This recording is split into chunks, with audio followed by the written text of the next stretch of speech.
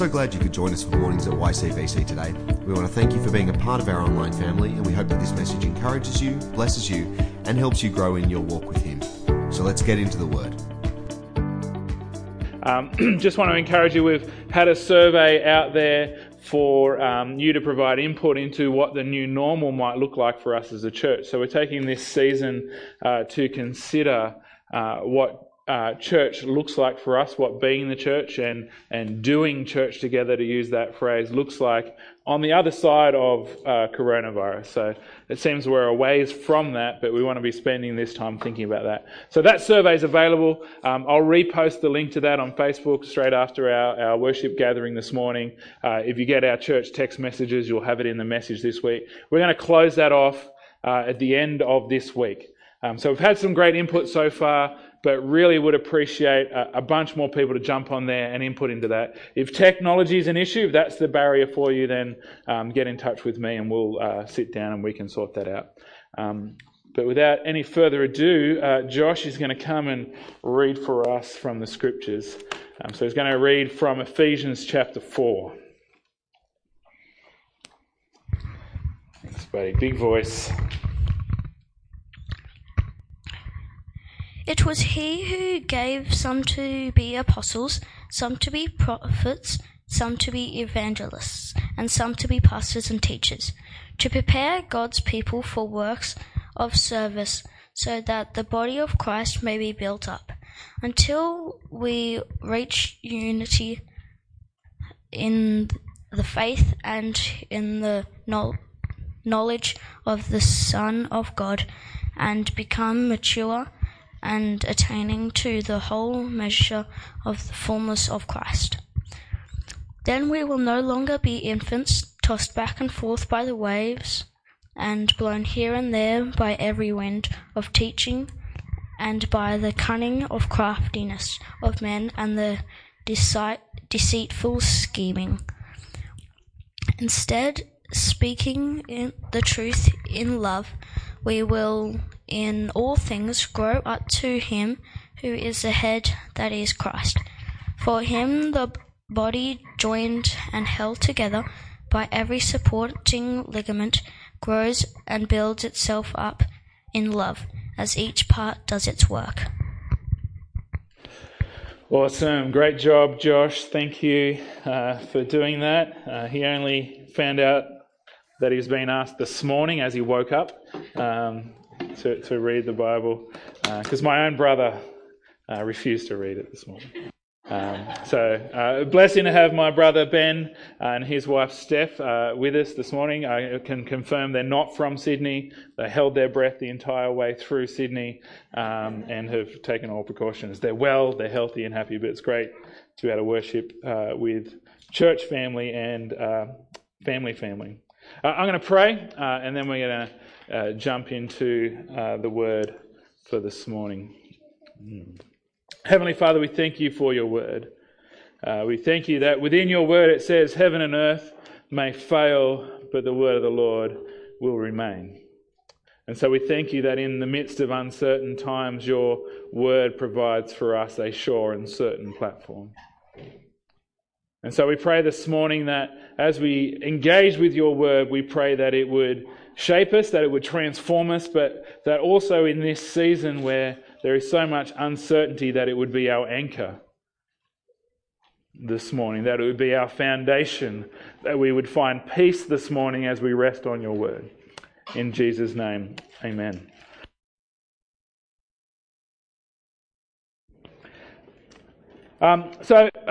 Next week we're going to begin a series that I'm pretty well probably just going to call Jesus. Maybe Jesus according to John. We're going to dig into John's Gospel a little bit and to really center in on Jesus and to spend some time focusing all of our attention on Him and who He was, who He is, and who He is to come in that sense. And it's partly engaging with our vision theme for this year, to abide in Jesus.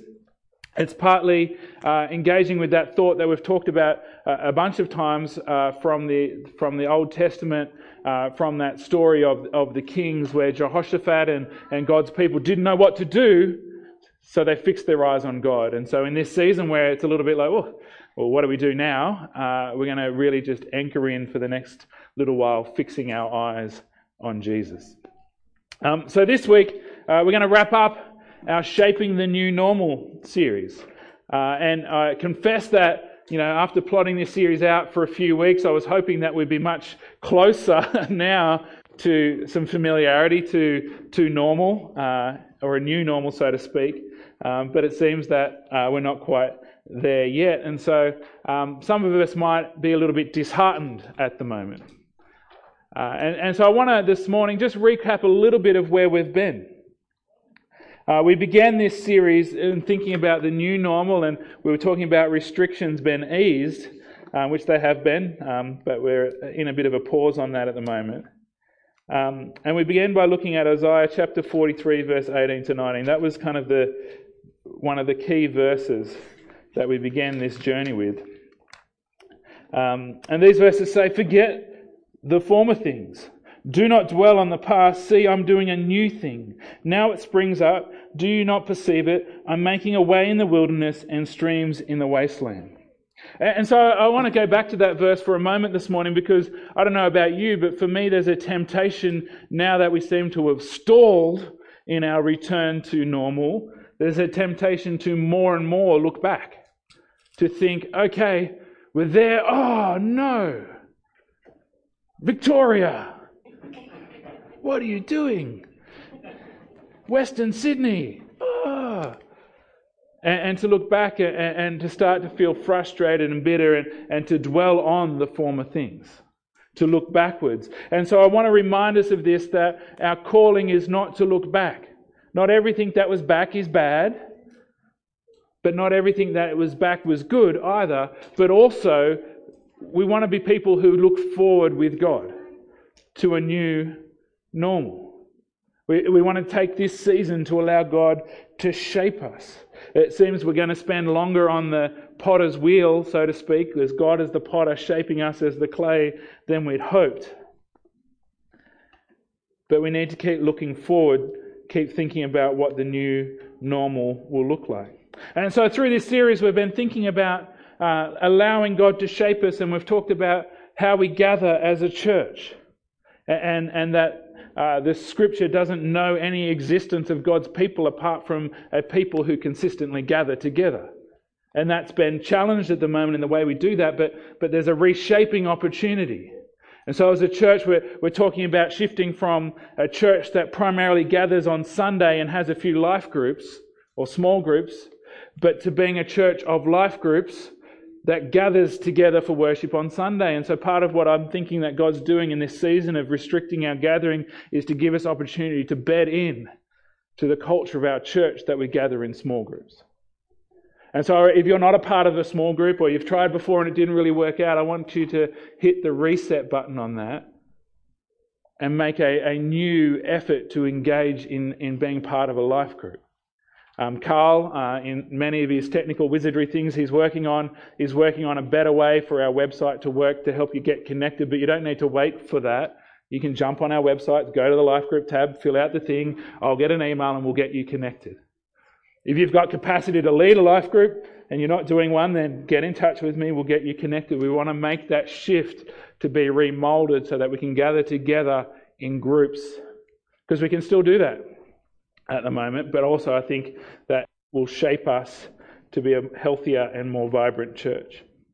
We've talked about reshaping how we serve as a church, and so I think we're better than this typical rule, but we talked about the rule where 20% of the people do 80% of the work. And that's true of most organisations where you've got a small group of people doing most of the work, and so I think this is an opportunity for us to be reshaped into flipping that on its head, and that we've got 80% of the church really engaged in actively serving in a mission and ministry in the life of the church. Why not 100%? Well, we want 20% at least of people that are new and not yet serving. If it's 100%, then it probably means we're not really reaching new people that are not yet plugged in fully. We've talked about reshaping how we share our faith and reshaping our idea around that from an obligation that we do because Jesus commanded it, which is true, but to something that we do as an act of love because there's nothing better than the good news for the people that we share it with.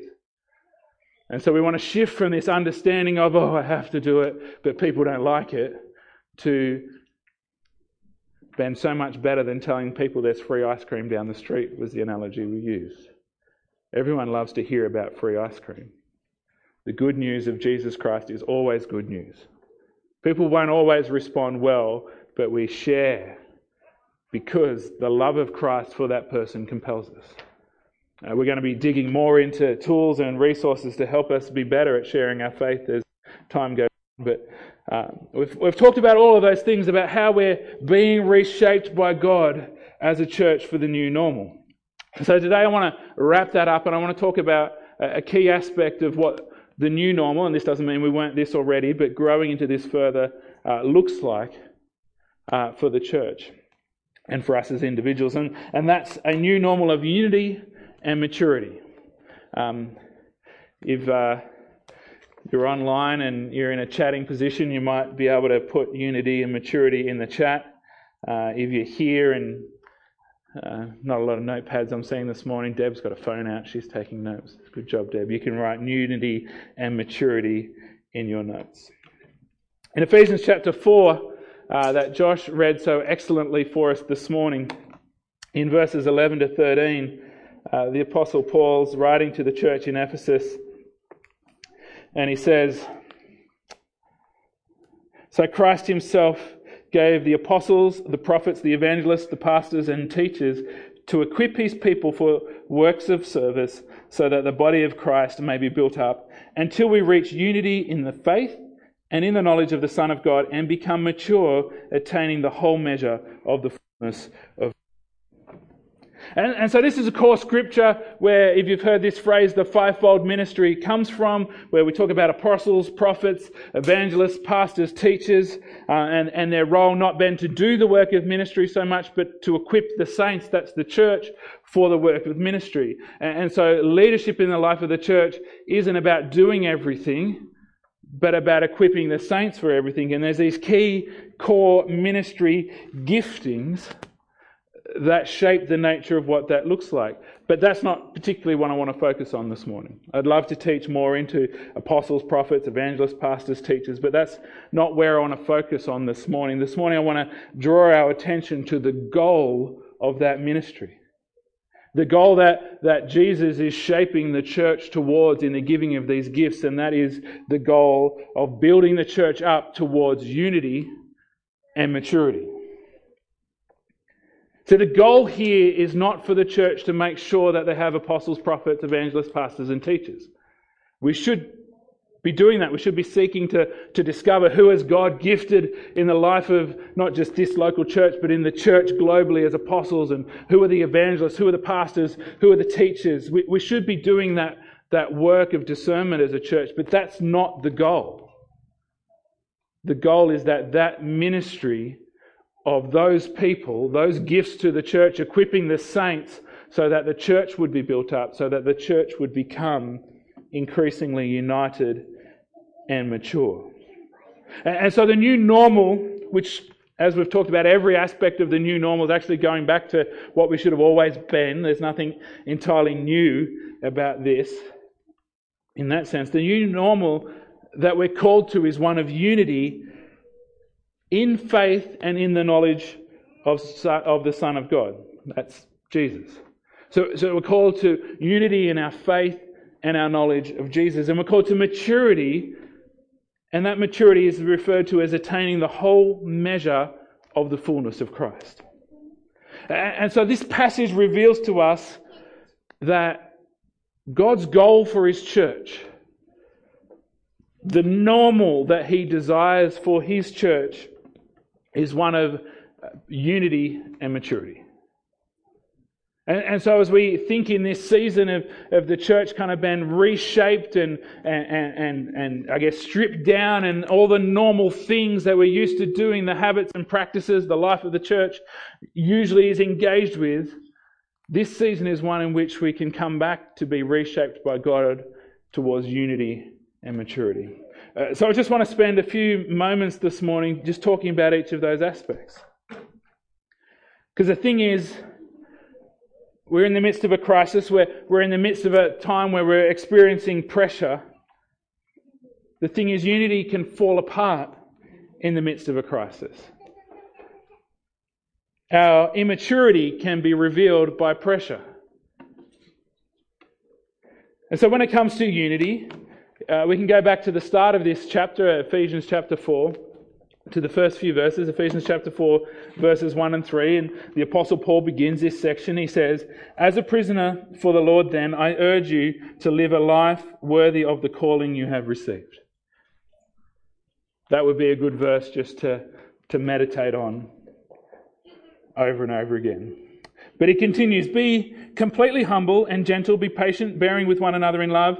And then he says, "Make every effort to keep the unity of the Spirit through the bond of peace." Make every effort. The point here is that unity takes effort. Unity doesn't just magically happen or appear out of nowhere.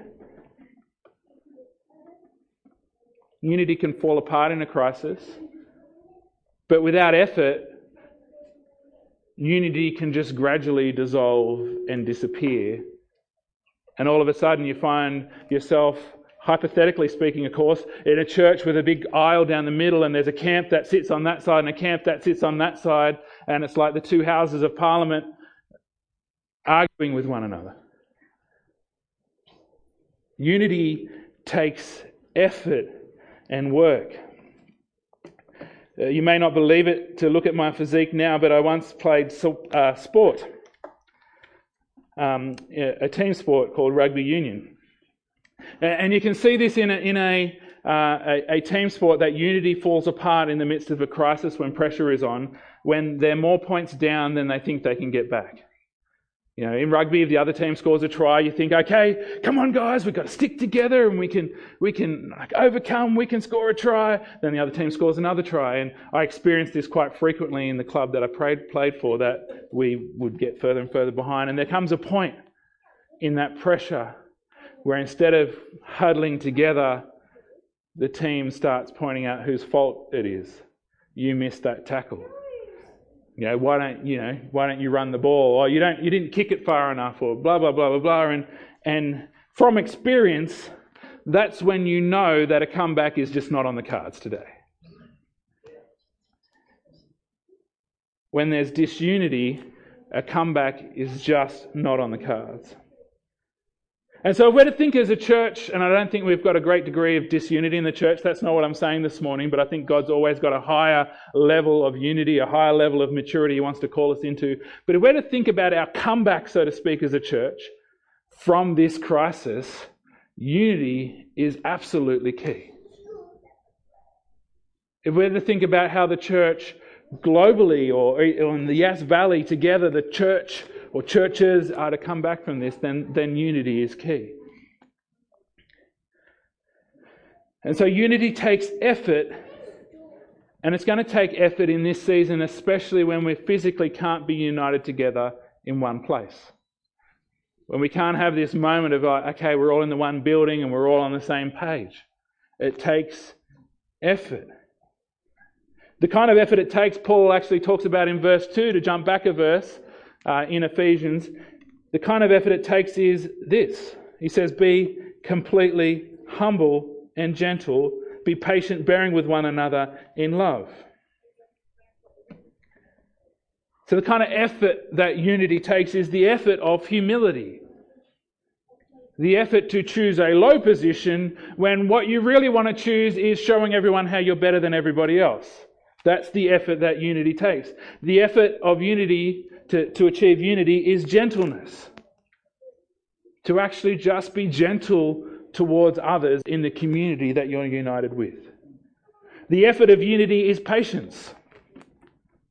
I think that's probably high on the list of things that we need to stick with at the moment, patience to stay united. Some of us might be perfectly happy with connecting online and through the screen. This might be ideal for them. But some of us are getting over it and frustrated. And why doesn't Pastor Nick just let us back in the building? Why doesn't he let us sing? And so for unity, we're going to have to be patient and patient and patient and patient in this season.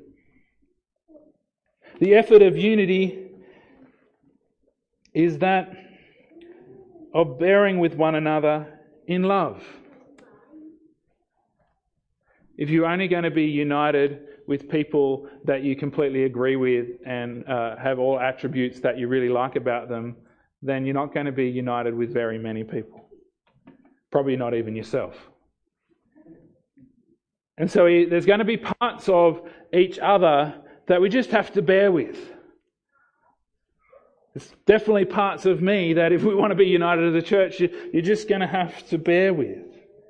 It doesn't mean we overlook sin or we overlook gross issues of offence, but we've got to put effort into simply just bearing with one another. So unity requires effort, it requires humility, gentleness, patience, and bearing with one another in love, but it doesn't matter how much effort we pour into it. If it doesn't have the right foundation, if it doesn't have the right anchor, if it doesn't have the right purpose, our unity will always be brittle. And so in Ephesians chapter 4, verse 4 and 6, the Apostle Paul talks about the anchor, the foundation, the purpose, the core of our unity. He says, "There is one body and one Spirit, just as you were called to one hope when you were called, one Lord, one faith, one baptism, one God and Father of all, who is over all and through all and in all." And so the anchor of our unity is that there is one God. There's one faith. There's only one body, the church, to be baptized into. There might be lots of different expressions of local church, even within this valley of Yass. But it's not like you can go, well, I don't want to be a part of this church, so I'll go somewhere else, because it's all the one body. I'm not saying it's never okay to move local families for valid reasons, but there is only one God. There is only one Spirit. To jump into what we've talked about more recently, there is only one mission that we're called to. And so, to put it frankly, there is no other option than unity.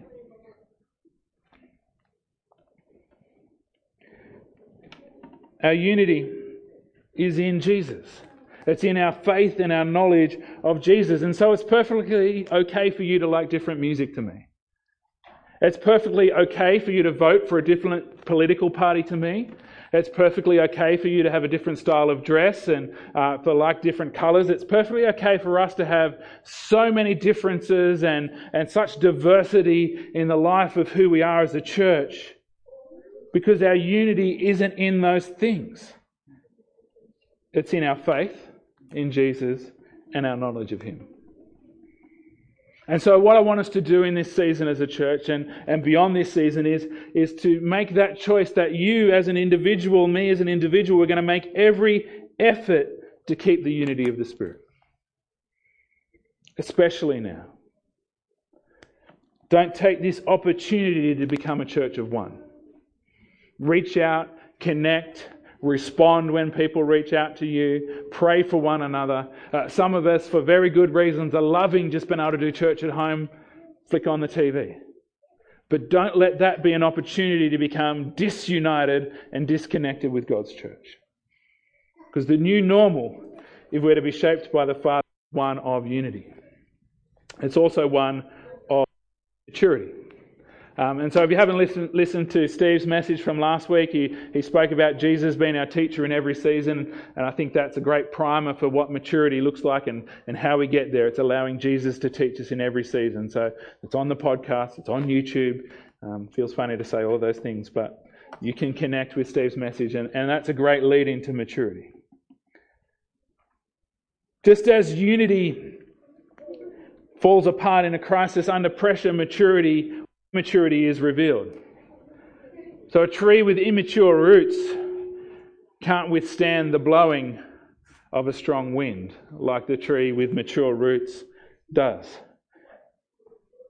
And so you might have a tree that looks great above surface, but it hasn't got the maturity in its root, and it's easily blown over under pressure. And that's what sometimes a church can be. It can look mature, but then when it comes under pressure, it can get blown over and toppled. So I've been very encouraged by the engagement from our church family in aspects of church when we've been under pressure. But immaturity is revealed under pressure. It's Ephesians chapter 4, verse 14, where Paul gives us a picture of what an immaturity of faith looks like. He's saying that if we're mature, this won't happen. He says, "Then we will no longer be infants tossed back and forth by the waves and blown here and there by every wind of teaching and by the cunning and craftiness of people in their deceitful scheming." And so that's a picture of the kind of immaturity we're not called to. Been blown back and forth by different teaching and been tossed to and fro, or like a tree just been blown over by a breeze. It's shocking what some people are believing in this moment. If you're not sure what I'm talking about, just spend a few minutes on the internet. And it's shocking to see what people are believing about at the moment. And sadly to say, many of them believers, many of them speaking on behalf of the church, and I won't name countries or people because it's not about that. It's actually, if we read the scripture here in Ephesians 4:14, it's actually just an indication of immaturity. When we're so quick to believe something that isn't of God. Conspiracy theories and the like. And so we need to come to terms with the fact that sometimes our desire for the new teaching, for the new thing, for the new, like the new prophet, the new word, the new message from God, sometimes our desire for that is simply a sign of immaturity. And that's not to say new things are bad. This whole series has been about shaping a new normal. What is the new thing that God is doing? But to be blown around by every new teaching is a sign of immaturity. To completely change course because you hear a new message that isn't, I'm not talking about being transformed by the gospel, is a sign of immaturity. And so maturity requires discernment. To be able to know, is this new teaching of God? Or is it just someone without any wisdom trying to speak into a difficult moment?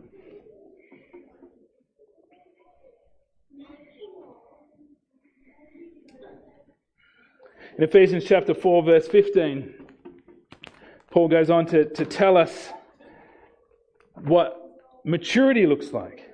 He says, instead of being infants tossed around, blown about by immaturity, by every teaching because we're immature, he says, instead, speaking the truth in love, we will grow to become in every respect the mature body of Him who is the head, that is Christ. From Him the whole body, joined and held together by every supporting ligament, grows and builds itself up in love as each part does its work. And so the antidote to immaturity is to grow up. To grow up more and more into the image of Jesus Christ. We said that way back when we were talking about being shaped by the Father as a potter shapes clay, and that the final product, the final image that we've been shaped towards is Jesus. And so when I'm mature, I look more like Jesus. When the church is mature, the body of Christ looks more like Christ. Often worldly maturity is a loss of joy and lightheartedness. Often we'll hear that phrase, grow up, and what they're saying is stop being joyful, stop being light of heart. And so that's not what we think of when we think of maturity in a biblical sense. Godly maturity is discernment, it's wisdom, it's taking responsibility for me and my actions and the fallout and the consequences of them. That's what godly maturity is, but it's also joy, it's also peace, it's also faithfulness, it's also being childlike. It's one of these paradigms that we find in the Bible. We're called to be mature, but we're called to have a childlike faith. And so what I'm saying is, growing up and being mature in a biblical sense doesn't mean being boring, stodgy, and refusing to accept anything new. It means being mature and discerning and taking responsibility, but being filled with joy, peace, and faith. And so what I want us to do, as I said, I want us to make every effort to keep unity in this season, but I also want us to let this be a season of growth and maturity. See, the beautiful thing about pressure revealing immaturity is it shows us where we can work on ourselves. It shows us where we can open up to God and allow Him to work on ourselves. So we don't need to be threatened by immaturity revealed. We just need to be able to be aware of that. That this is an area of my life that God might want to work on, to grow me, to make me more mature. And so as pressure reveals my immaturity, our immaturity together, as pressure reveals your immaturity, let's take that moment to invite the Holy Spirit to help us to grow up in that area.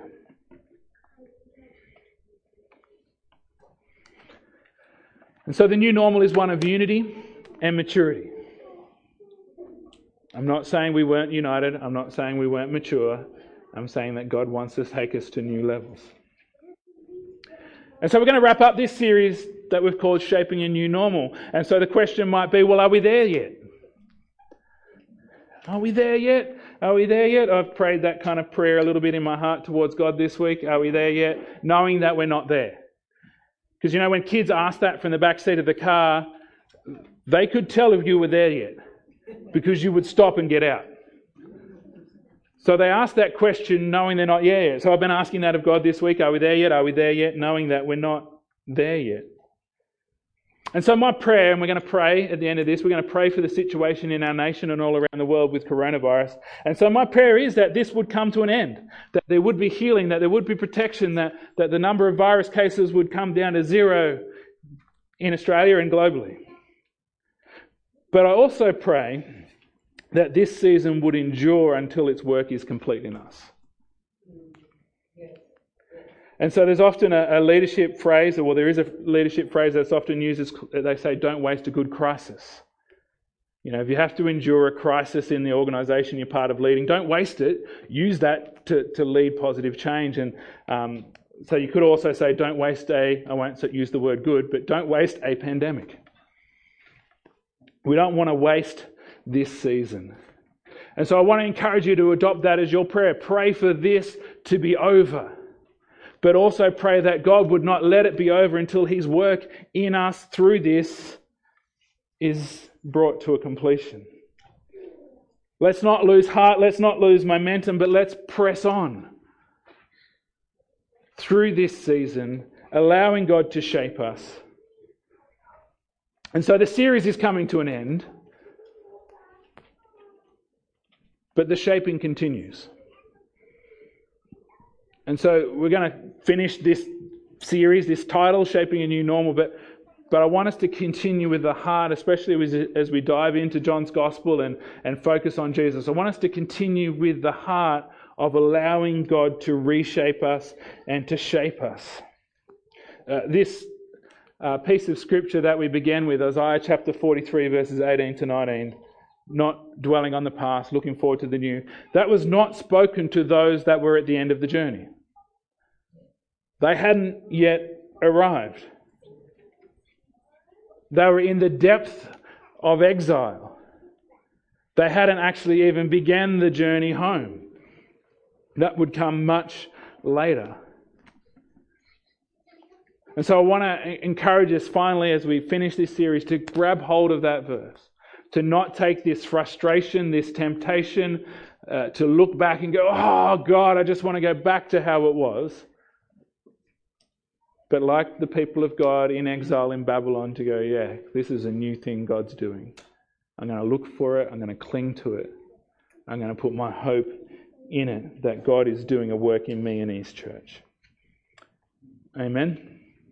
I'm going to pray. And then magically worship will appear on our screens. Worship leadership will appear on our screens.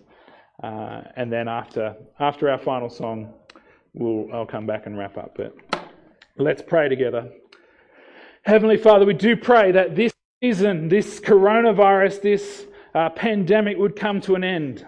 However that would be, through a vaccine, through super effective social distancing, whatever the means, through a supernatural move of God, whatever the means, Lord, we do pray that this would come to an end.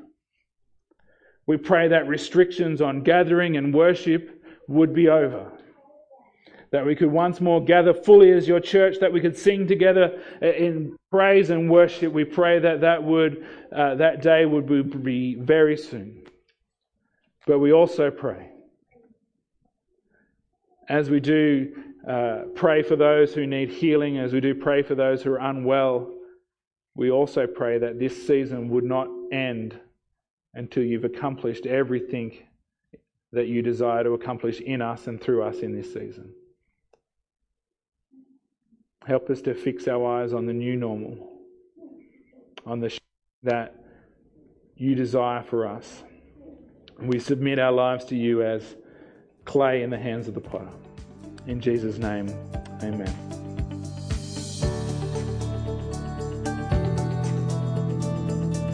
Thanks for joining us today. As you head back into your week, we want to encourage you to stay in His Word, stay in His love, and stay strong in your faith. Don't forget to keep up to date with what's happening via Facebook, Instagram, or via our website at ycbc.church. See you soon.